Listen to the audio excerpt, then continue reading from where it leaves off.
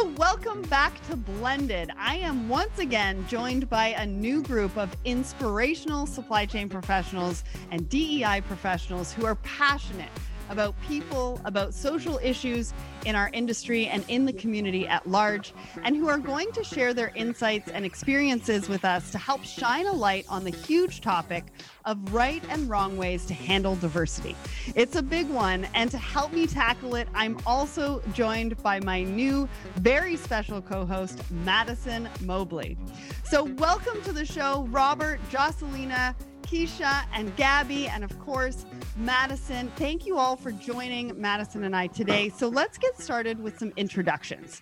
So I'm going to start with myself. My name is Sarah Barnes Humphrey, founder and host of Let's Talk Supply Chain, as well as CEO of Ships. I identify as Caucasian, female, pronouns she and her. I'm also a stepmom to two amazing adult children, and fur baby mama to some amazing fur babies in my life as well. So Madison, we're going to go over to you. Tell us who you are, what you do, and how you identify, and then we'll go around the circle. Excellent. Hi, I'm Madison. I'm currently the head of belonging, inclusion, and culture at Fair Market, a procurement tech startup. I identify as Black. I am a woman. I'm a millennial. I also identify as queer. I am team single, no kids, but I do have a dog named Moonlight, who I named after the Oscar-winning film's soundtrack. Happy to be here. I love that. I didn't even know that about you. I mean, I learn something new every single time we do this. I love that. Yeah, You're keeping me in the dark. And then you... So that's what we're doing over here. And then you surprise me. I love it. I love it. Rob, over to you. Why don't you tell us who you are, what you do, and how you identify? Sure. Hi, everybody. I'm the CEO of Mercado Labs, and I'm a white Caucasian male, and I identify as he, him. And just a little bit about me, I'm a father of 5, a grandfather of 8. So that's a big part of my life. I'm also an avowed, unabashed entrepreneur at this point. I've moved over to that side of the fence. And I'm also a furniture builder. So that's just a little bit about me. I love that. The furniture building just gets me every time because it just comes out of nowhere for you, Rob. All right. Thanks for being here. Jocelina, over to you. Thank you so much, Sarah, and great to be here. I'm Jocelina Peralta. I identify as a she, her. I'm also team single. I don't have kids. I'm a loving aunt. I'm based in New Jersey currently. I'm Latina. I'm half Italian, half Spaniard, and I also consider myself a global citizen since I have lived in Asia, in Latin America, in Europe, and you name it. So I actually have had the good fortune to live in a lot of places, which is quite educational and helpful to broaden your perspective. I love to cook. And I also love to paint. So not many people know that about me. I'm very whimsical. So I kind of combine my structure approach in business to the creative side. And I will probably make jokes in so many languages, although I like to think that I'm funnier in Spanish. And when I fall down, I will be the first one to really laugh my butt off. So that's just a little bit about me. I love that. So Jocelina was supposed to be on an episode of Blended a couple of months ago, but now we've got her on the show. So super, super excited about that. Keisha. Hey, thank you so much for having me, Sarah. A little bit about me. I am a wife, first and foremost, married to the love of my life. My eyes are closed as I'm saying this.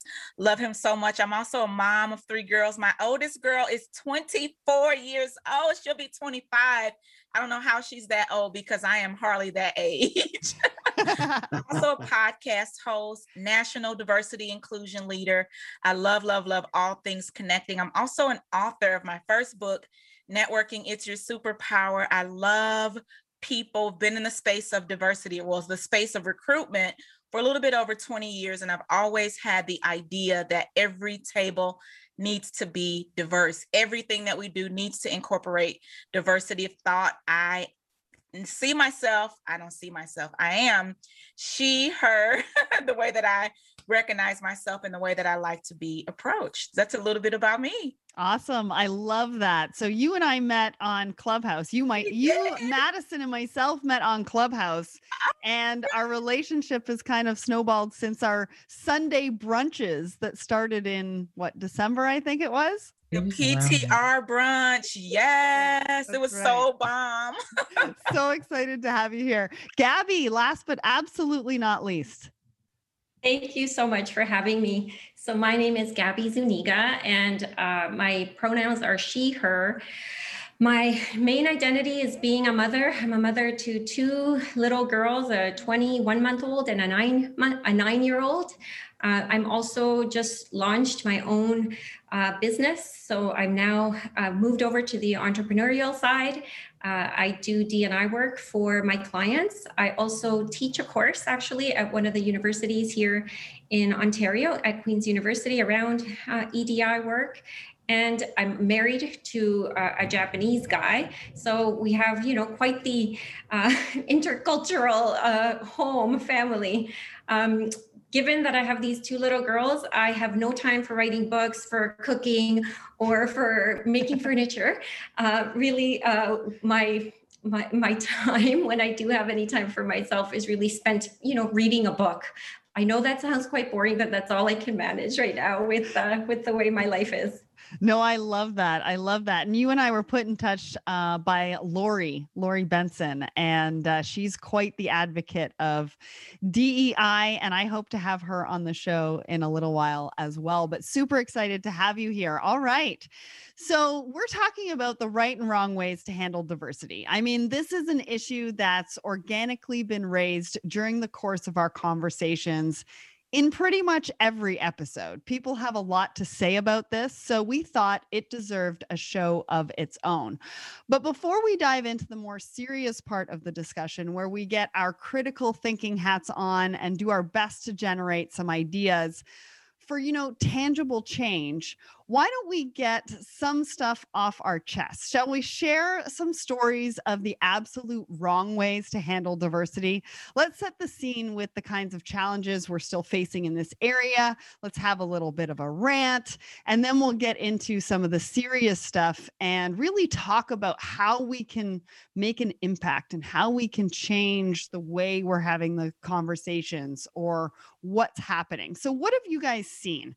Who wants to start? Keisha, do you want to start us off with this one? Absolutely. My goodness. So specifically, there's a situation that I remember that it's kind of the pinnacle experience, I say, because it really helped me get so engulfed in all of the things DE&I, but really to understand the value of people.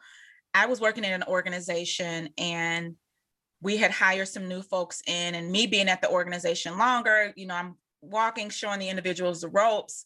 There had been another individual who we hired that was almost like a rift in our team. That individual came through with a lot of just energy that was really off from the team. Well, one of the individuals on the team, a woman of color, came forth and she expressed some of the things that she felt. I had felt the same things, but I hadn't spoken up because I figured, well, maybe no one else is experiencing it. My skin's a little bit thicker. The moment that I then spoke up after the other things had happened, took it to our CEO, sat down with her, and she clearly didn't hear a word any of us said. Instantly, she said, well, no, she's not like that. Well, no, this isn't her. She's all these different things happen in the midst of us really expressing our take on what we felt. Just the difference in how she treated us as women of color, the tone, the way that she spoke. And lo and behold, we get into the space where we all had an opportunity to come to the table together, which is the best. I say, get everybody in the room. So we get in the room and instantly the tears. Do you guys know these tears I'm speaking of? The tears came and we left the space. The only thing I remember was her saying that I made her cry. I was so mean. I was disrespectful. When the only thing that I really did at that point was really express what I felt, right? Mm-hmm. The way that I felt that she spoke to me, and she brought in other people to vouch that she wasn't this person that spoke like this. And I said, I understand all of those things that you're saying. This is what I feel, and this is what so-and-so felt. in relation to the conversations, the way that you speak to women of color. You minimize, you take our ideas and run with them. And it's the same exact thing that we said, but somehow you finagled it and turned it into something else and took that thing and run with it. Well, not even years, a few months after this, the situation just kept snowballing. Then there will be more women that came, women of color coming to the table to say, this is what we felt. This is what we felt. I don't think the CEO even got it. I really don't think she got it, because the one thing that I recognize is she was an ally with her white counterpart. Bottom line, she couldn't even fathom what we were speaking of and just really minimized it. But what happened ultimately is I left. The other woman who also felt demeaned as well, she left. And I had an opportunity after we both left to go and sit down with the CEO and just really talk to those things. And then some other men that worked in the other organization as well, men of color, had expressed the same things, but I had no idea that they were expressing the same things about this same employee. But again, getting to the point of the relationship, I think that that's the biggest piece. When there's not a relationship with individuals, it causes all sorts of things to happen, right? Because the woman who was the leader, white woman, didn't have a relationship with us. She didn't know us. She didn't know our skills. She didn't know all the things that we've done. She came in, and I think she had this mindset of really needing to just show that she was the boss and, you know, that she was in control and she was in charge. And instead, it really just made a toxic environment for everyone that was involved without even her getting into kind of get to know people. She kind of came in with this spirit of, I'm going to show you guys that I'm the boss. I'm changing this. I'm doing this.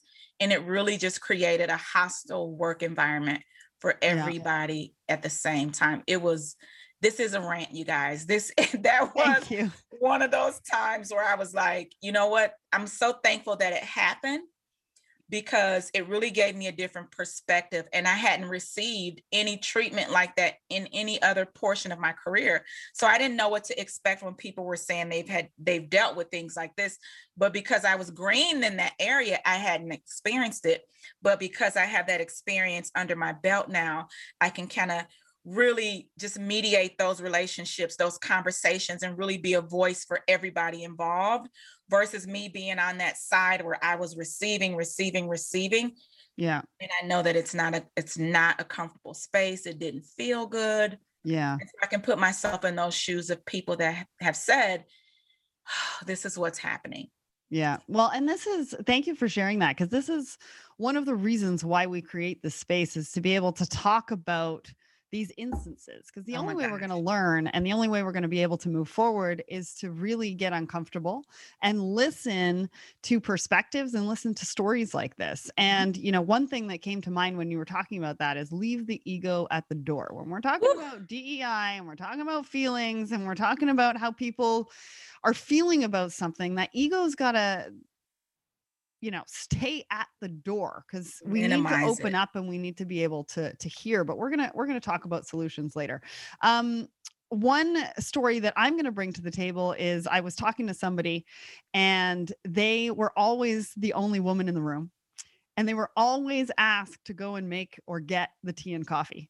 That's not a huge story here, but it's something I think that a lot of us, sorry, Rob, can relate to on this episode, is because it happened to me so many times. Oh, Sarah, go get the water. Oh, Sarah, we need some glasses with water. Oh, Sarah, we need tea for the thing.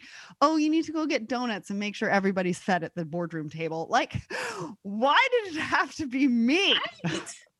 You know, and why are we asking the only female in the room? Sorry, does anybody else have a story they want to contribute? Jocelina? Jump in and relate to that. And that kind of reminds me of stereotypical assumptions that people will make, right? So because sometimes so for example, what I lived through as a Latina woman, right? So, and people don't expect me to be punctual. They're always surprised when I'm 5 minutes or 10 minutes, which is my norm, to be early, because I'm from the Caribbean. I grew up part of my life in the Caribbean. So I'm expected to come late, to actually be laid back. And I thought, well, why makes you believe that? The other thing is that I talk a lot with my hands. And a lot of people, so it goes back to what organizations, why are they not getting it right, right? And if you think about it, it's about the fit, right? So make individuals to actually fit with a certain organizational design. But guess what? If you actually work with people with whom they are, right, with the unique value that they bring to the table, they don't have to fit. The minute that you want people to fit, you're excluding who doesn't fit into what cookie, mold you're actually trying to create. And then I started to think, as you were saying that, instead of actually people allowing for, flying of the hands, whatever you want to do to express, why does that bother some people? Why you have to actually conform? Who says that in order to be more eloquent or more articulate, you have to talk without moving your hands? I mean, that's nonsense. And then the last comment there with fitability, right? Which is not only organizations. I mean, the academia is actually designed to have students to fit, right? Kids, they have to kind of conform to certain things. Employees, the government, right? And yet, when we look at history, most of the amazing accomplishments and groundbreaking work has been done by people who don't fit the stereotype, right? So you look at Mother Teresa, you look at Einstein, Da Vinci, right? They were deemed crazy in their time. They were actually deemed that they were the oddball, and yet they did amazing things. So my point is, I think organizations, they started this with good intentions, and good intentions also is the way, paved to, go where, right? But at the same time, the policies were put in place to ensure compliance, right? So the main objective at the beginning, it was, okay, we're going to create a mission. It's going to be a glossy one. It's going to be very detailed, right? We're going to do this with compliance. And then in practice, that kind of went out of the window because they wanted an environment that fit. They fit the majority. And then whoever didn't fit that environment, guess what? Needed to move on. Instead, we should work with people with who they are, what they have to offer, and actually value that, because data is very specific. 30%, 40% of teams that they're actually composed by diverse people, they outperform teams that homogeneous teams. So yeah, the data is already very telling, but people, for whatever reason, are uncomfortable with what doesn't look familiar or normal. Right. And that's why when you were saying that, it popped into my head that every time, I still even get it today when I go for meetings for supply chain, or I'm heading a meeting, that whenever I always like to go 5-10 minutes early. That's how my parents even raised me. And so you came early. So, and everybody's always shocked by that, because I'm from the Caribbean. I needed to be, coming late with a coconut water with a little bit, umbrella somehow. And I needed to that would be amazing, by the way, just so you know. If you showed up with the coconut water and a little umbrella, people would be like, where is mine? Look at my coconut water from Trader Joe's. I love it. I think the other thing that I can contribute there is always being asked to take the notes of the meeting. Oh, that frustrates me so bad. That is the wrong way to handle DEI. And thank you so much, Jocelina. Gabby or Rob, do you have a quick story that you want to share with us on the wrong ways, or what you've seen as maybe the wrong ways? Yeah, I'll go just in terms of things that I've learned, just lessons learned. So early on in my career, I was fortunate enough to have been part of one of the first diversity trainings at a company called APL. And we spent 2 days and doing things like this, kind of unpacking sort of all the things that we thought we were diverse and inclusive of, and telling stories and putting ourselves in an uncomfortable situation to realize we weren't. And the big takeaway for me there was the instructor saying that most of that is born either out of ignorance or fear. And you need to overcome both. And so you got to become not ignorant, and you got to become less fearful, because that's a lot of times what creates that bias and bigotry. So that was sort of a good lesson learned, but it was a hard lesson, because there was somebody mentioned tears, that there was a couple people thinking that they were pretty open-minded and kind of being challenged and finding out that they were less than. Then the other thing is, it taught me to hire hire is a strong word, to get coaches in certain environments. So when I was at FedEx, one of the things that I did is I asked the director of HR if he could just observe me in meetings to see if I was ever displaying anything that seemed out of character for me. And oddly enough, he came out of a couple of big meetings and he said, I don't know if you realize this, but whenever you're speaking to a male, you always address them by their first name. And when you're speaking to a female, you don't. And I had no idea I was doing that. I said, no, that's not right. He said, listen, I wouldn't have said this to you if I just caught it offhandedly. I've been to 3 meetings with you and you've done it every single time. Now, I still don't know why I did that, but clearly I had some kind of unconscious bias there, or some kind of way that I was separating things. But having that person next to me to point that out, and a lot of other embarrassing things, I'll just give you that example because it comes to mind, was also a really helpful tool for me to be able to have somebody see what I couldn't see. So just a couple of things in terms of all of the things that we're hearing as stories, its ability to address them is just becoming more self-aware and getting a coach that can help you become aware, because you can't always see it for yourself. Yeah. And I think the amazing point from that is that you don't always know if you're handling it the wrong way. Yeah. Right. Yeah. And I think, and thanks for saying this, because I think that's the broader point for me, is I sort of pride myself on that. And so when I didn't do it, I know in my head, in my conscious head, I didn't do that intentionally, but I did it. Yeah. So I think you got to be careful on both fronts, that even if you think that you're fairly open-minded to lots of different situations, oftentimes because we haven't been in that situation, or we're fearful, or we're ignorant about the other person, like in Jocelina's story, where people were sort of culturally stereotyping and thinking they were being funny maybe, but certainly being insensitive. I think it's helpful when you can find somebody else to help you out, to point out those things in you, and then you can work harder to get better. So true. I love that. Gabby, did you have something that you wanted to contribute? Yeah, maybe taking more of a macro view on it and not so much at the individual level. Just people that I've worked with that have been trying to do this work in organizations. I think one of the things that sometimes comes across as wrong, me being a practitioner and trying to help them down this journey for their organization and for themselves, is this idea that they already understand all of the issues, right? And really having a lot of blind spots around these issues and not recognizing that they themselves need to go on a learning journey, right? So jumping to solutions without ever speaking to someone who has experienced something.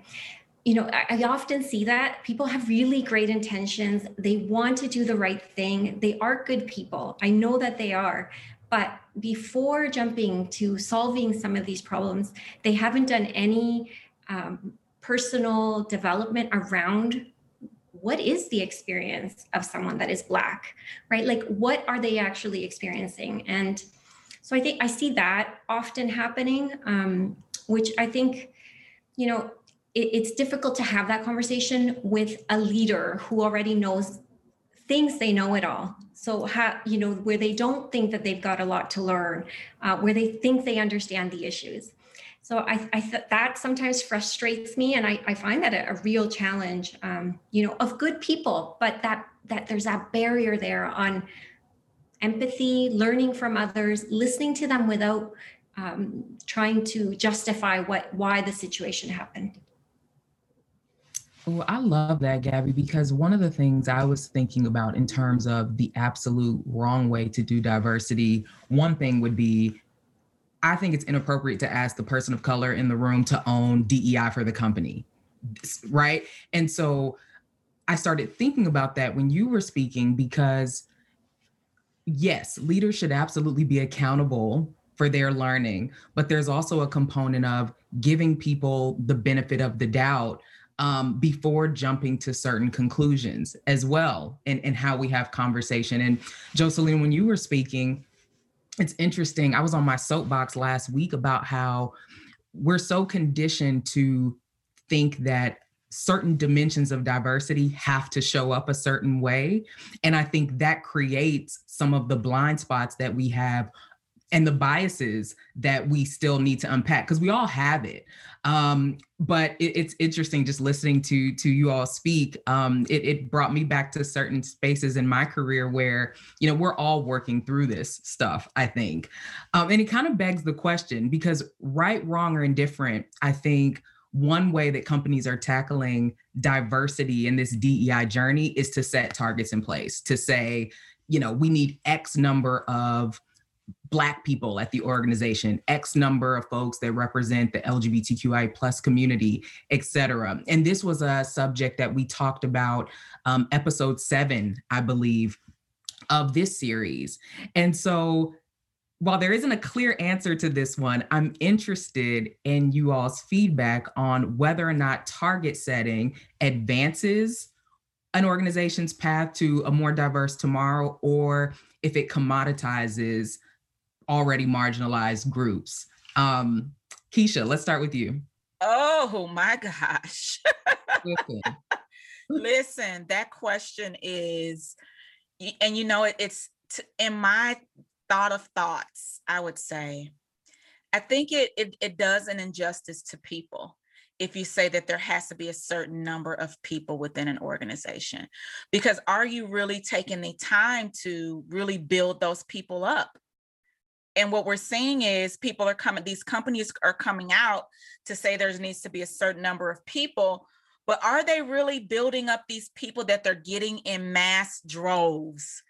And if they're not, they're only doing the company a disservice, and they're doing people an even more disservice than we started off with. I say, here's the thing. When you look at your leadership team, you look at each hierarchy, each level, right? At each level, you want to see representation, period. No, nothing else behind it. You want to see representation. And as we look at things from that mindset and say, okay, there's not diversity of thought in this space, period. And when we look at it and say, there's no diversity of thought, well, what are we going to do to now move forward so that we can get this thing together? But not really saying there has to be a specific number or a specific target. And that's my perspective. And I've spoken with so many organizations who have done it both ways. And what I see is the greater outcome comes from saying we need to diversify, not specifically saying we need a certain number or a certain head. Or to me, that's just, it takes it into a whole nother different conversation. So I would say just making sure that there's diversity of thought is my overall answer. There's so much to unpack with that, but I'm staying right in this lane. Do you see me in this lane with that? Okay, Gabby, what about you? So I think it's a very, it's complicated. So I think diversity, this conversation is about equity, diversity, and inclusion, right? And in order to get inclusion, you need diversity, right? So we talk about diversity and inclusion as being almost two sides of the same coin. So in order for organizations to actually get the benefits of having a diverse group of folks, they need that inclusion piece. And in order for organizations to get there, there needs to be goals, maybe not hard targets. I don't believe in hard targets, but you need to know, one, why are you doing this? Why are you getting on this D&I journey? What does it look like right now? Who actually works there? What is the makeup of that organization in that town, in that city? And does it represent the community in which you're doing business? You need to know this so that you can actually set some goals. Again, I shy away from using targets, but set some goals so that you have a path that you're working towards. Otherwise, it does, like, you're not doing diversity and equity work. This work is very purposeful. It's a lot of work, and it takes years and years to do this. And you need to know where you're starting from, and you need to know where you want to get to. And that is through knowing the numbers, setting, whether they're soft goals, something to ground the diversity piece. And then comes the hard work. I actually think diversity is the easy piece. Is getting that diversity is not as difficult as organizations sometimes talk about it being so difficult. I think they're going back to the same well. They're going back and doing the same thing, trying to look for something different. But it's really that inclusion piece where all of this comes together and it works. And that's the really hard piece. But you need that diversity. Oh, it's complicated. And then, establishing that baseline at any given point, let's call it, I do think better informs whether or not we're doing a good job at retaining folk, because there are a lot of organizations that are very good at finding all the diverse people, but fast forward a year from now and none of them are still at the company waving the flag, right? And so that's a piece of this equation too. And how strong is the culture that enables diverse employees to bring, their full self to work, let's call it, or whatever the terminology is. Jocelyn or Rob, anything from either of you on this one? Yes, and yes. So a couple of things. It is a multi-layered complex situation. I will probably echo some of the things that Gabby said, but I also wanted to expand a little bit, another way to look at it. So if we look at it from in terms of compliance and commitment, right? So if we put those lenses on, so yes, goals, they definitely, signify that there is compliance, right? So we're actually looking to strive for compliance as a company, but that doesn't necessarily ensure commitment, right? So, and when we think about a company, I think a lot of oftentimes, right, organizations, they're very quick to set targets, but then something that Gabby said is struck a strong chord with me. So let's take a step back. And I think Isha mentioned something similar. So why are we as a company, really? What kind of a legacy do we want our company to be? What is our mission? What is our purpose, right? And then the employee experience. I think the problem has been, same as we have shift to focus on customer experience, there hasn't been enough emphasis on employee experience. And that's what we've actually been talking a little bit about, right? So your experience is not the same as mine. And in fact, trying to predetermine that it's excluding people. And putting targets to actually have, yes, it will boost the numbers. It will show that we're compliant as an organization, but does not signify commitment. Commitment actually is not, and there's another gross mistake that companies do make that they think is a job of HR or is the job for the chief, diversity officer, whatever, they put those roles now. It doesn't, it's actually not their job. It's everybody who's a leader in the company.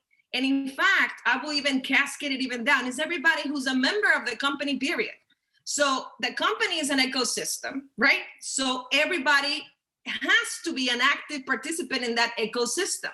So if my views are not represented, and then there's not a safe space created, that's another problem also. The companies have to work in making the space safe for people to voice out, hey, we were in a meeting and I didn't get the chance to actually speak. Did the leader who was actually organizing that meeting took a note of that? And by the way, if at the end of the meeting I go and I speak up and I said, hey, next time I will have to have some airtime, would that be something that it will be well received, or would I actually have a negative connotation, meaning a punitive effect? So I do think that it's everybody who is in a position of leadership, but also anybody who's empowered by the organization, that they have to be able to speak up. And then there has to be this mindset that conversations have to happen. And if the feedback that we're receiving does not match what we're actually seeing, meaning that somebody says, hey, I've been excluded, I've been passed over, I have not actually been considered for this opportunity, for this promotion, or for this, opportunity to lead this project, right? And then instead of actually being defensive, which is something that Rob mentioned earlier, fear actually narrows our point of view. People, when they actually feel that they're being attacked, whether if it's a value, a belief, right? So automatically you shut down and you narrow your point of view. And you're not listening and you go automatically to the stereotypical responses, right? So, and I think it's important to recognize that and to make sure that before we jump into creating targets, because it's going to assure compliance, is why are we doing those targets in the first place? What kind of a company are we? What kind of a legacy do we want to leave behind? And once we actually are clear with those first and foremost, purpose and principles, then we say, okay, we actually have to look at the people that already is in that organization, and do they have the right opportunities? Do they have actually mentoring? Do they have a career path? Do they actually have active participation in meetings and initiatives that actually will propel their development? And if not, what are we going to do about them? right? And then the second part is that when we actually look at employee experience, is from recruiting, onboarding, development, performance appraisal, right? So the pipeline for succession and planning and everything in between. So it's not just pieces that we're actually going to pick and choose. And those are the ones that we're going to do. And sorry that was a mouthful, but in reality, I do think that targets alone does not signify commitment. Everybody has to make a pledge and say what it matters to them. Because if we're not nurturing those organizations, to your earlier point, people are going to leave. I'm in that mindset. If I had to simplify, it's targets are helpful directionally, but we can't sacrifice the humanity of it all that's required to manage the end-to-end life cycle of an employee, right? Because we're people. That's just simply put the way I see it. Rob, what about you? Anything to add here? Yeah, no, I do. I have a lot to add, actually. This has been a super interesting conversation and a really both perspectives, where we started with Keisha saying we don't want to have targets, and then we kind of went around the room and said, where there is value to targets. I just want to complicate this just a little bit before I try to simplify it from my perspective. We're talking about corporations as though they're a monolith, or businesses as though they're a monolith, and there's all different types of businesses. And so you're talking about a business that's long established, long traditions, that has to be retrofitted. It's a completely different set of challenges than a company like mine, who has the chance to start from scratch, and I can do whatever I want to do, right? I can build whatever kind of company I want to build. So in that spectrum is huge, and in terms of how you manage it is huge. So I can speak from both. I've worked for some really big companies and worked for some small companies, and some companies really just get it right, and then they're tweaking, and some companies are so wrong, it's going to take them, to somebody's point, decades to fix all the damages that they've done. So in our company, I'll just speak to that. We kind of looked at diversity, cultural diversity at least, as something to be celebrated. So that was foundational, and then that was core to our mission and core to our values. So from the jump, when we thought about hiring everybody, we wanted to have everybody to be as diverse as we possibly could, but not for any other reason. It wasn't a target reason other than we saw it as a benefit to our business, because we knew that the more diverse our organization was, the better the perspectives would be, the different kinds of creativity we would get, the different kinds of businesses that we could build. And so we just looked at it as a business benefit. So fundamentally, that was core to our values. But on the other hand, I want to speak to something that we talk about relative to diversity, because somebody said diversity of thought. That's certainly one kind of diversity, but we celebrate diversity of all kinds. So we'll say we celebrate diversity of different age groups, different ethnicities, different religions, different experiences and backgrounds. And so that's really important to me too, that when I'm putting together a team, it's a mix of any type of person, doesn't really matter. I'm looking at sort of that chemistry and what they can bring to that table to make us all better as a team. So that's just something else to think about as you're thinking about diversity. And then the last thing I would say is, just from a practical standpoint, beyond where you're at in terms of a company and spectrum, is I've struggled, even though I've founded a company based on this notion, I've struggled a lot with, if I want to get the right diverse organization, do I have that opportunity? And that sounds silly, but it depends on what type of position I'm hiring for. It depends on what type of market that I'm hiring in, as to whether or not I have the opportunities. So one small example is, I have an engineering group in Austin, Texas. My ability to find diversity in engineering people is so limited. We purposely tell a recruiter, we're looking for diversity, we want to see diverse candidates, but the population of people that show up for it tend to be highly predominant white males. So how much diversity do you get? Conversely, when I worked at FedEx, we were headquartered in Memphis, and so we had a large population of people of color, because the makeup of the city was 52% people of color. And so we could get diversity, ethnicity easily, because we had the opportunity. In other places that I've worked, we didn't have that opportunity. And so it's a super complicated issue, to your point, but I would just still stick with the mantra of it. It should be a core value of every company.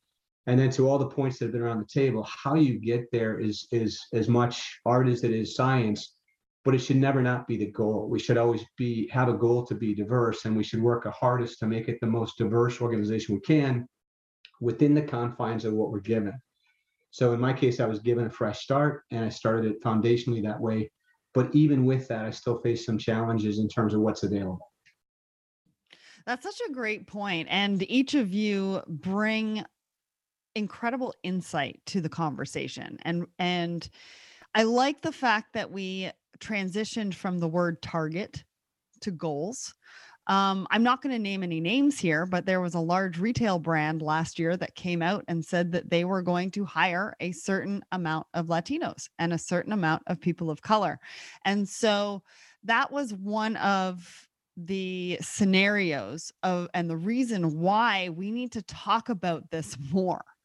Because for them coming out publicly and specifically stating this is what we're going to do was what they thought was right. But in actual fact, a lot of the community that they were talking about doesn't necessarily agree with what they had come out with publicly. And so there's a large disconnect, right, between what organizations, what people think are the right ways of doing things versus the people in the communities that they are trying to potentially serve, not actually agreeing with what they are doing. And so that's why this is so important. And one of the things that I liked that Jocelina said was the commitment, right? And something that Madison and I have talked a lot about is if we're going to have diversity in our organization, what does that look like when it comes down to holidays? Because right now we all celebrate, or a lot of the organizations celebrate the typical holidays, the traditional holidays that have been around for years. And yet we want a diverse organization that celebrates different holidays in different fashions on different days for different reasons.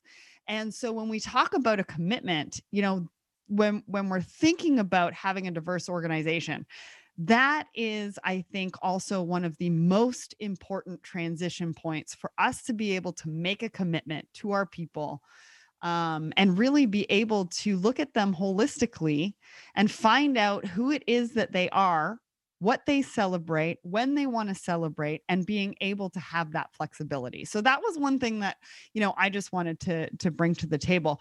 But, you know, what also comes up a lot, you know, when it comes to talking about targets or goals as a unit of measurement is the phrase box ticking. Ooh, I don't know about you, but that's like nails on a chalkboard for me. But I think, you know, I think that what it means to people is that it shows a misalignment between what a company is saying and what they're actually doing, which is what I was just talking about. Or maybe between the basics of what they're doing, like just hiring a woman, and the belief system that's sitting behind that. So what are some of the practical ways that we can make sure that these goals, agendas, company missions, whatever it might be, are actually working effectively and intentionally? Right? I like the word that Gabby used earlier of purposeful, positive change, intention, mindset, you know, purpose. That is what is going to be some of the key drivers into actually making an impact and making impactful change. So, you know, what is it that we can do? What is it that organizations can do? What are some of the tangible things that we can do? Something was mentioned earlier about having a safe space. It's one of the reasons why we created Blended, was to create a safe space to have these conversations so that people can learn from them and take them into their organizations. What else can we do? How can organizations help their team members, their employees to feel heard? You know, and does company culture have a huge role in that? Jocelina? I will say culture is really the key, right? Or at least it should be a key focus area, right? So when you look at a company culture, so tying back to what you're saying and what Gabby and even Rob, where he was saying, right? So foundationally, so what kind of a company are we? What is our mission? What is our purpose?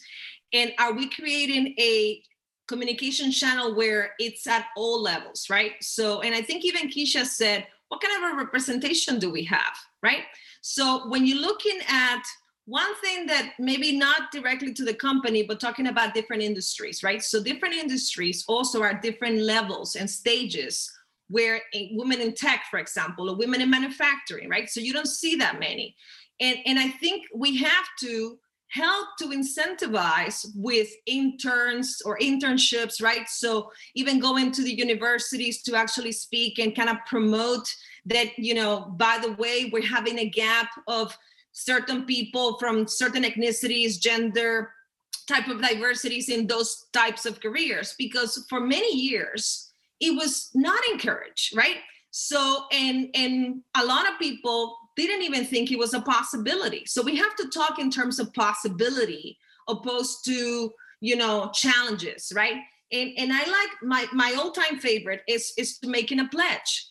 So one of the things that I love, and I leave that in action, right? So all of the teams that I have had throughout my career, 22 years between, consumer goods, pharmaceuticals, and chemicals. And chemicals is actually not known for having a lot of diversity, right?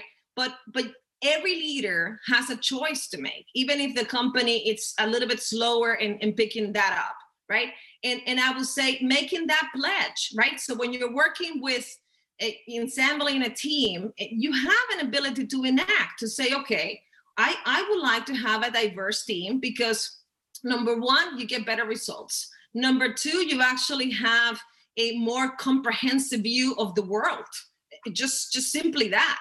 And at the same time, you want to actually lead by example, right? Other people will actually take note and see. And the last thing that I will say, it's focus on the employee experience. I think there has to be more open dialogue when town halls are taking place and companies do a lot of colleague survey, right? But a lot of that information is not designed to ask questions about what is your experience as an employee? Do you feel that you have a career path? Do you feel that your interests are being represented and heard? Do you feel that people are working with who you are to actually develop you where you are and who you are? And we have to really throw the fit away, right? The minute that we want people to conform with something, we're taking away their individuality, their uniqueness, their value.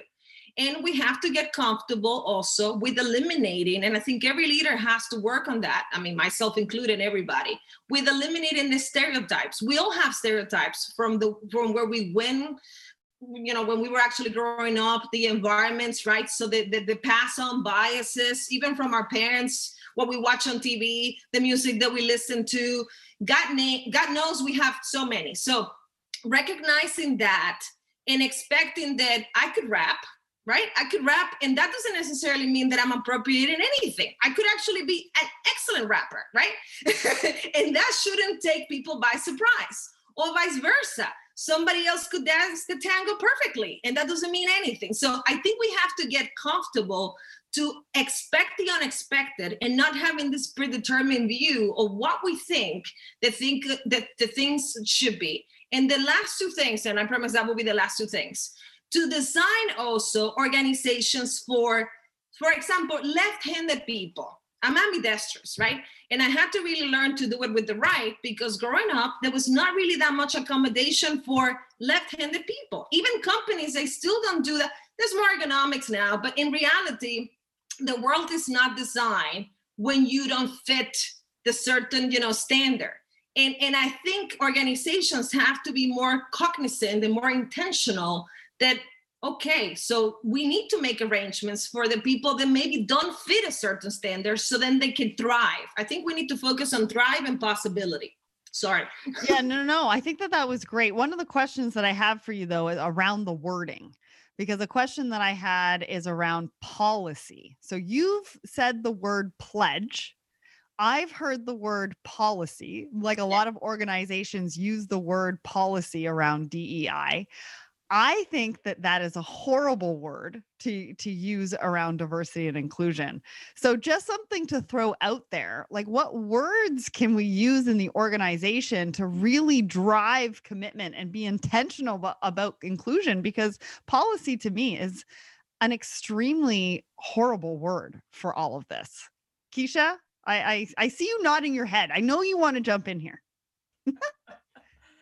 Oh my goodness. And you know what? So when I think of the word policy, the only way that I think that the word policy is comfortable for me is when organizations are looking at their policies from a lens to make sure that they are diverse. Because I think as you look at from a space of the policy, if the policies are not ingrained, if diversity, equity, and inclusion is not ingrained into the policy, we're repeating the same cycle.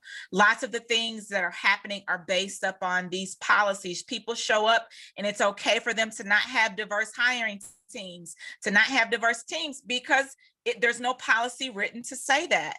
Until companies are held accountable in the spaces of really looking at the word policy from a perspective of what are the policies on hiring? What are the policies on getting rid of people, promoting people? What are the policies around that? So when I think policy, I don't think of it from that perspective. I switch it up and I take it to looking at those policies that are written to really move the team forward and making sure that everything that we do is ingrained, starting from the policies. Because when you go policy up, now you're holding people not only accountable, but you're creating an equitable foundation. You're going to get to develop talent because it's written in the policy, right? Everything's set up in that place where it's written in. You're operating from the DEI lens in everything that you do. And then as you do that, starting to build out, what we're looking at is diversity councils, where every single team, every single market have councils where we're all coming to the table to make sure, again, that DEI is ingrained in everything that we do, and remove the word program, because it's not a program. My gosh. Good. It is not a program. I keep hearing that. Program's even more worse word. I guess I'm also going by the fact that, if we're going to live diversity and inclusion, and just that word inclusion, right? We need to, and what we're talking about today is empowerment. Yes. Right. We want to empower each other. We want to empower leadership. We want to empower the teams. We want to empower people to have conversations. And to me, even from the first episode we did of Blended, which was what is in a word, it stuck with me because every single word that we're using in the conversations and how we're structuring what we're doing in DEI has to come from a place, or I think has to come from a place of empowerment. And it really boils down to the words that we're using to be able to get that buy-in, to be able to get that commitment that Jessalina was talking about. You know what I mean? And so policy to me is a very, very institutional word. Very. Programs is an institutional word. Pledge equals empowerment. Yes. Right? Words like this, these words are extremely important about what we're using and how we're creating that.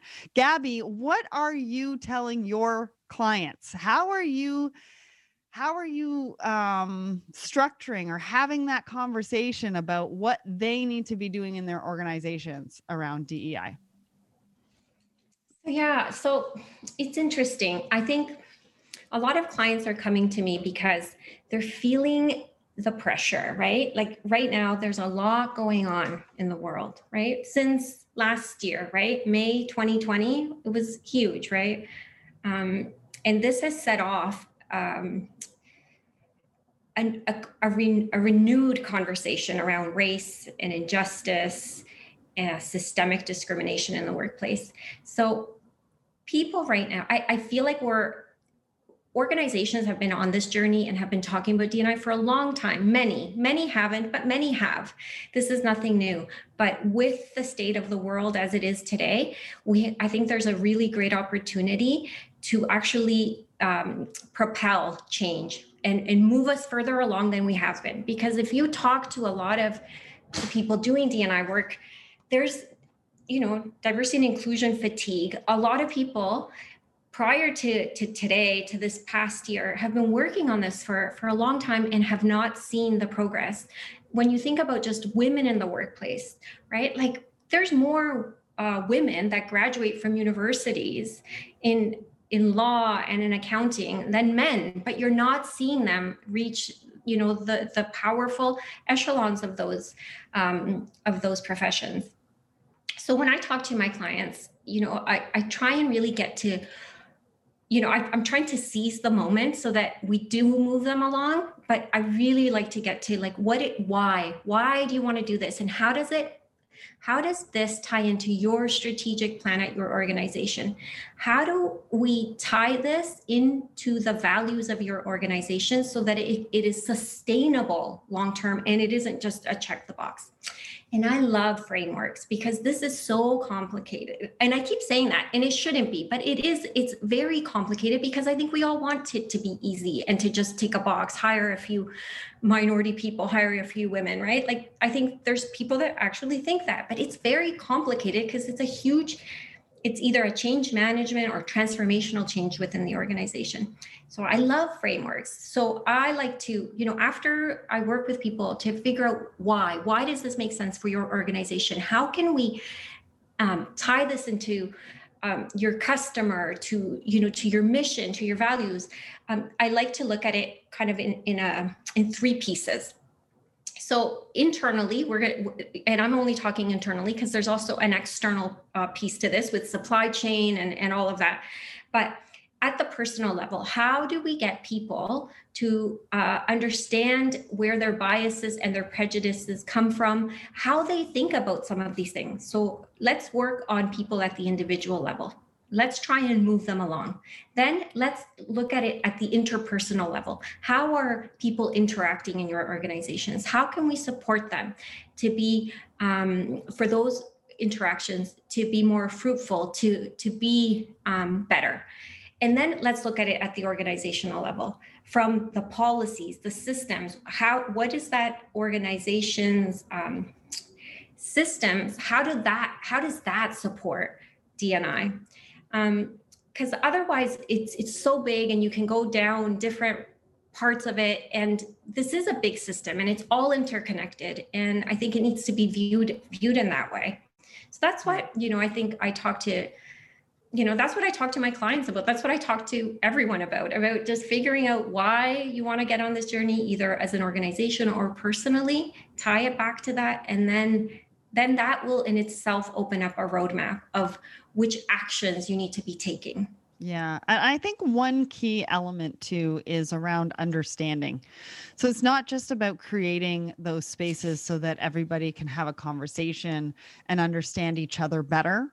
I think it's also about creating space for resource. Because a lot of what we've heard in the last year is, I don't want you to just come to me and ask questions. I want you to lean in to understand what me as a race or you as a race potentially has gone through, right? And so I think resources are really important. And for an organization to provide those resources and be able to encourage them to listen to maybe shows like this, maybe the Woman in Supply Chain series that we've done before, read about Juneteenth, right? And what does that mean? Watch shows like CJ Walker. I don't know if any of you know that, but I watched it on Netflix. It's so good. But watch something like CJ Walker. Learn about what's going on in the Asian culture right now. There's so many things that we can learn about and that we can lean in to understand, that I think as an organization, pushing those resources, providing resources, not just asking your teams to just go out and find resources, being a resource of value for them to really lean in to understand as well. Rob, do you have something quick to throw in here, maybe around resources before I go to Madison? Not resources specifically. I think just building off of what Gabby was talking about in terms of framework, the two companies that I've experienced that did it best had just a really great framework from a cultural standpoint from the jump that drove everything else. And I just want to speak to FedEx specifically because I really learned a lot from FedEx, and a lot of what I built at my company was learned from there. But they had a simple philosophy that came from the CEO, cascaded through the whole organization, called PSP. And it stood for people, services, and profit. And their basic notion was, if you treat your people well, they'll give great service to your customers and profit will follow. And they put them in that order, which is backwards of most companies. And then they had something specific for each of those buckets. And so the simple premise with people was treat everyone with dignity and respect. So when you join that organization, you immediately learn those values and that culture. And then when you say treat people with dignity and respect, that means every person. That's not just a specific type of person, every person. So I think the framework of building that into the foundation of your culture then can cascade down to some of the other things that we're talking about. And we can permeate the whole organization with that cultural philosophy and make sure that it's being embodied and embedded in every other part of the organization. So I love the notion of a framework, and where I've seen it work best is when it's sort of starts at the top, but everybody that comes into the corporation embraces that value. And if they don't embrace the value, they're not there very long, frankly. Yeah. So that's another sort of self-fulfilling thing. If you're not going to support treating people with dignity and respect, you're not going to last at that company for a month, let alone a year. Yeah. So anyway, I loved what Gabby said, and I just want to build off that a little bit. Yeah, no, I love that. And it's not about box ticking. There are no more box ticking. This is about empowerment, people. It was just kind of be a good human, right? And they had, and because of that, they had great people that worked there who were super creative, very, very diverse organization. And it helped that we're an international organization, so we have people of every race, nationality, et cetera. But it was that foundational tone that said we're going to be a PSP company, and all the people that work here are going to be treated with dignity and respect. Period. End of conversation. Yeah. And to Gabby's point about it being overwhelming, it is overwhelming, but it doesn't need to be, and it can just start with a conversation. So Madison, this is one area where the company you work for, Fair Market, has demonstrated their commitment, right? They've recently appointed you to belonging, inclusion and culture. You would definitely call that a right way to handle diversity. And it's a clear statement of putting your money where your mouth is, right? So why don't we talk about this? And you're doing so much great work there, right? Is it the right way to handle diversity with the model of hiring a chief diversity officer? Because we're seeing some companies doing that. Fair Market chose to go with belonging, inclusion, and culture. So talk to us a little bit about that. What does that look like? What has that journey looked like for you? The first thing I'll say is I think, the right way is something that we're evaluating and inspecting day by day. It's 100% a journey for us. I think when I first accepted the position, it was certainly daunting because we're just coming off our Series B. So when you think about, early stage company, you don't often see people putting folks in kind of a DEI, any type of role at that stage. But one of the comments I mentioned earlier, it wasn't something that, our CEO tapped me on the shoulder and said, hey, do you want to, do DEI today? It was something that happened very organically. There were a lot of conversations that took place last year, given all that was happening sociopolitically. I think for us, it first started with, okay, with the pandemic, everyone working from home, you've got everything that's happening outside converging with everything that everyone is inside. And so the example that I give is that when I hop onto a Zoom call at the beginning of a day, I don't get to put like my blackness on the coat rack over there. Like I'm showing up every day, regardless of what's happening outside and how it may or may not be impacting me. And I'm showing up to work, right? So all of that is now one. So then it begs the question, what are we going to do internally that says we're seeing everyone in all of their uniqueness and all of their glory, and what does that journey look like? So from that standpoint, I think me stepping into this role is certainly a step in the right direction. We definitely have a lot of work to do, but I think we've made tremendous strides when I think about the last 6 months from us building a team of people uniquely focused on this stuff to having me now kind of own and lead the work.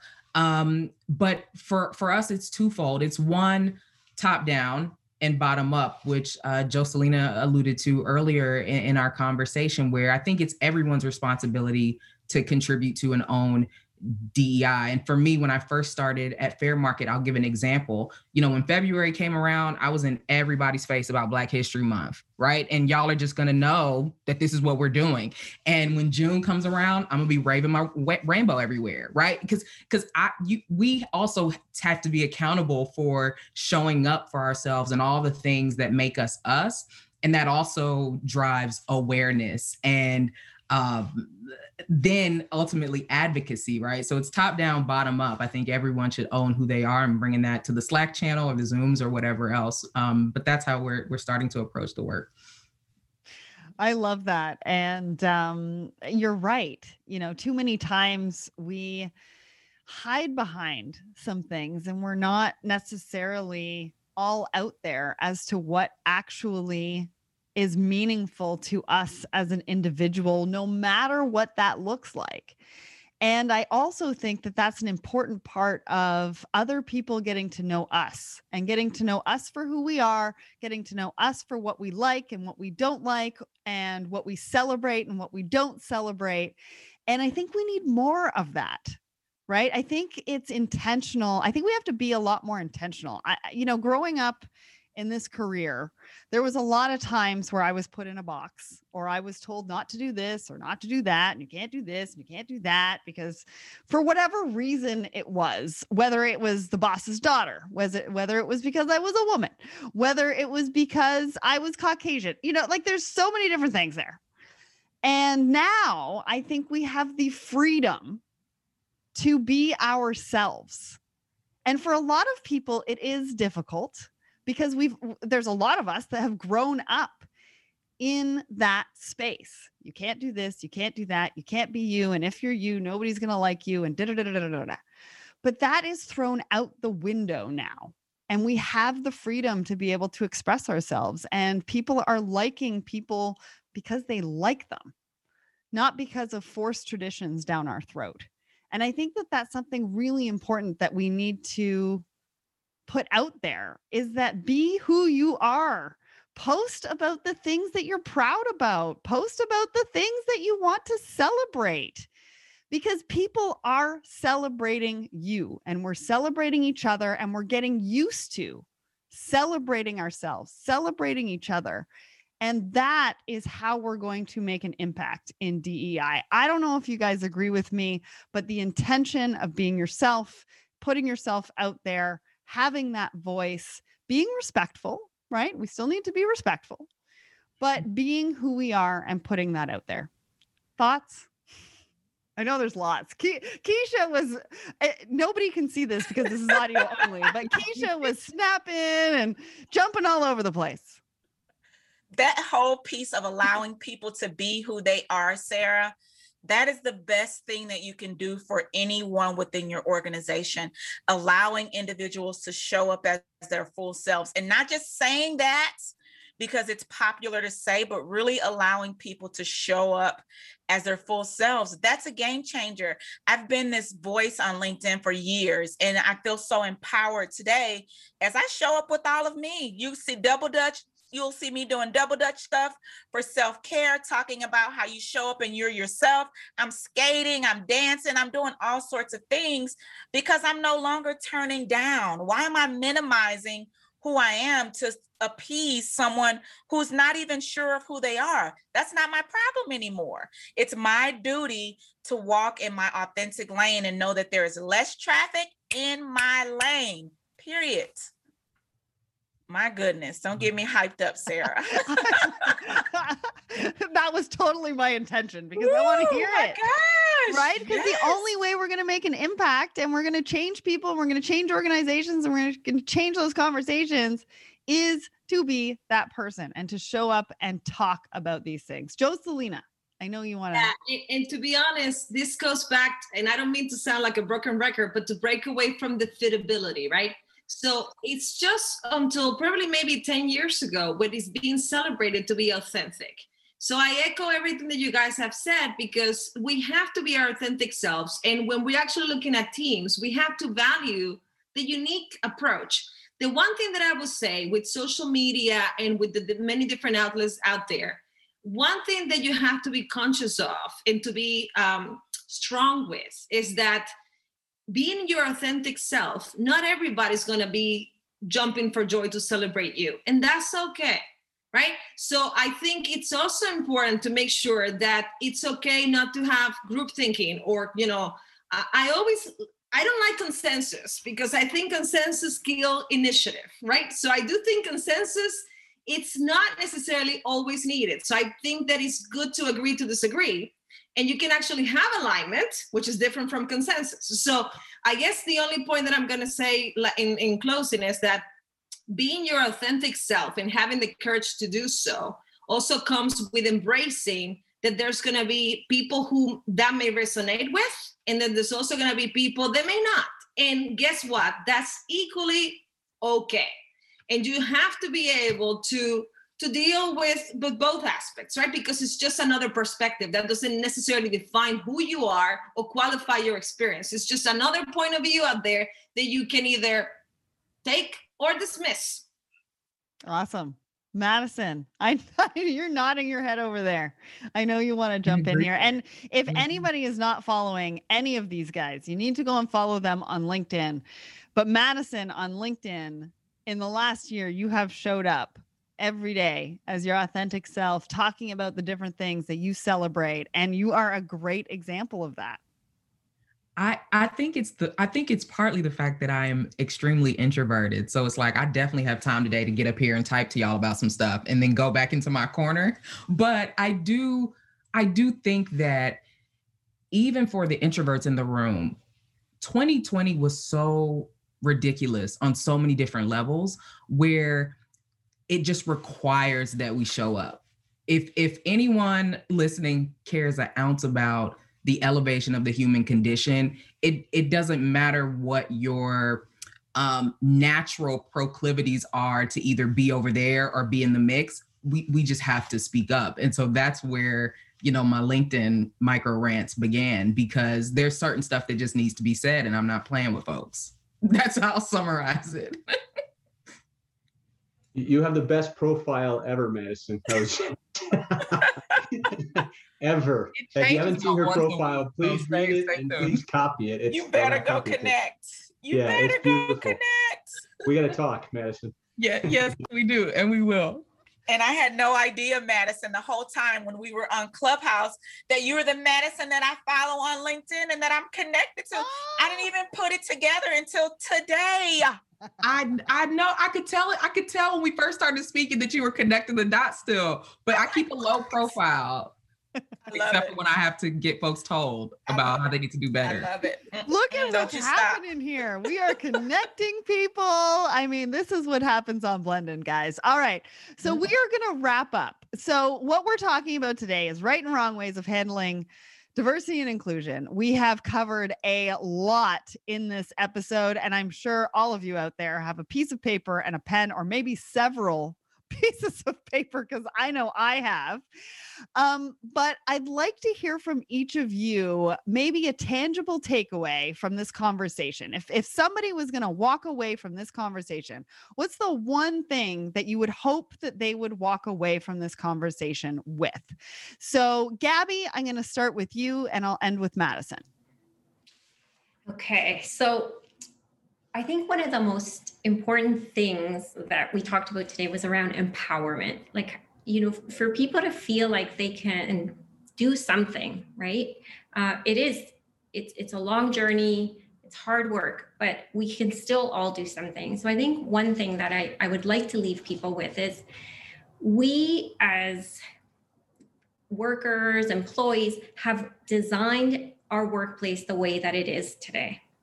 Right? And we also, as a new generations, as people with new ideas that are not happy with the status quo, can redesign the workplace and take that and do something with it in however way you can. If it's not working, think about how do you redesign it so that it does work, and take one, it doesn't have, you're not going to be able to redesign maybe your whole organization, right? But there must be something within your sphere of influence that you can redesign and have and make an impact. True. Love that. Keisha, you're up next. Listen. I have a couple things. The first thing that I want to say is this: pay women of color what they are worth, period. Quit asking people to come to the table, train your team, do consulting, and then say you don't have a budget. There's not a such thing as no budget. Do what you need to do to make sure that you're integrating DE&I into every facet of your organization. You can't start with these programs without looking at policy.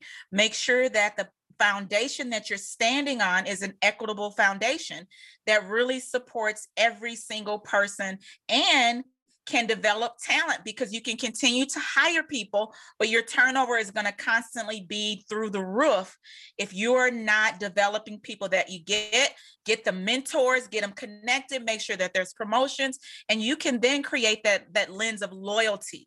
But everything that we need to do as organizations need to come from a lens of diversity of thought. And diversity of thought is everything that comes underneath diversity, religion, all those things that come with diversity. And here's another thing that I really want to just put out. We celebrate all of these holidays on these calendars, and some of those days that are on these calendars are harmful. Columbus Day, if you are still celebrating Columbus Day as an organization, I implore you, do your research, do what you need to do as a company to make sure that you're understanding history, because as companies understand history, what can then happen is then they can understand the atrocities and start to create a safe environment. People will not show up when it's not safe, and you can't keep them that way. So to build teams, make sure that you're integrating diversity, equity, and inclusion. I'll throw in appreciation and belongingness on top of that as well. I know that's a lot, but I still got some more. No, that was perfect. And if you do want to hear more, make sure you connect with Keisha and she will let you know. But it's an important thing to note, you know, like I said, we go about our day, we celebrate these holidays that we've traditionally celebrated, and we don't necessarily look into them and make sure that they resonate with everybody. So Rob, over to you. Takeaways. Yeah, so 4 things. First, I just want to start with a thank you. I've learned a lot by listening and participating in this group. So thanks to all of you. I've taken a lot of notes, as Sarah said. I've got 2 pages here. But 3 things I sort of want to leave this with is my sort of recommendation also is, if you have the opportunity, make diversity foundational. It's really important that you do that. And then it just becomes part of your DNA. You don't have to think about it or work backwards. So just make it foundational. And then the second sort of piece of advice that I always got personally and didn't deploy until much later in life is be kind. You know, so none of us knows what everybody showed up with today before they got to this podcast, or what they're going to after we leave this podcast. And so, you know, just try to be kind to people. We're all different. We've all got different experiences, and we're all in different stages every single day. So be kind. And then the last one is my favorite quote. And I think it applies here because I've heard a lot of courage on this podcast. And I love a quote from a French author, I believe, Anais Nin, who said, "Life shrinks or expands in proportion to your courage." And I really believe that that's true. And I've just heard a lot of courageousness today about the way you talk and the way you think. And keep going. Your life will certainly expand the more courageous you are.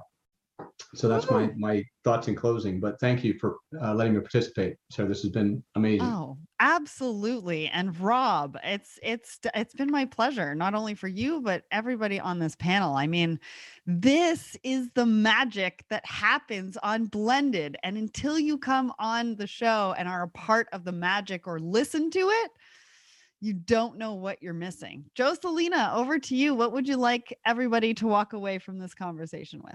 Well, thank you, Sarah, and thank you for everybody. It's been an absolute pleasure, honestly. 3 things. Take action, right? So make a pledge. I do think that it's an everyday thing, and it doesn't have to be huge. So just start by creating a safe space with your team, have a conversation, and be comfortable and receptive to just listen, right? With empathy. I think leading with empathy is definitely going to be very powerful. And the other important aspect is to take accountability and also to have a self-reflection.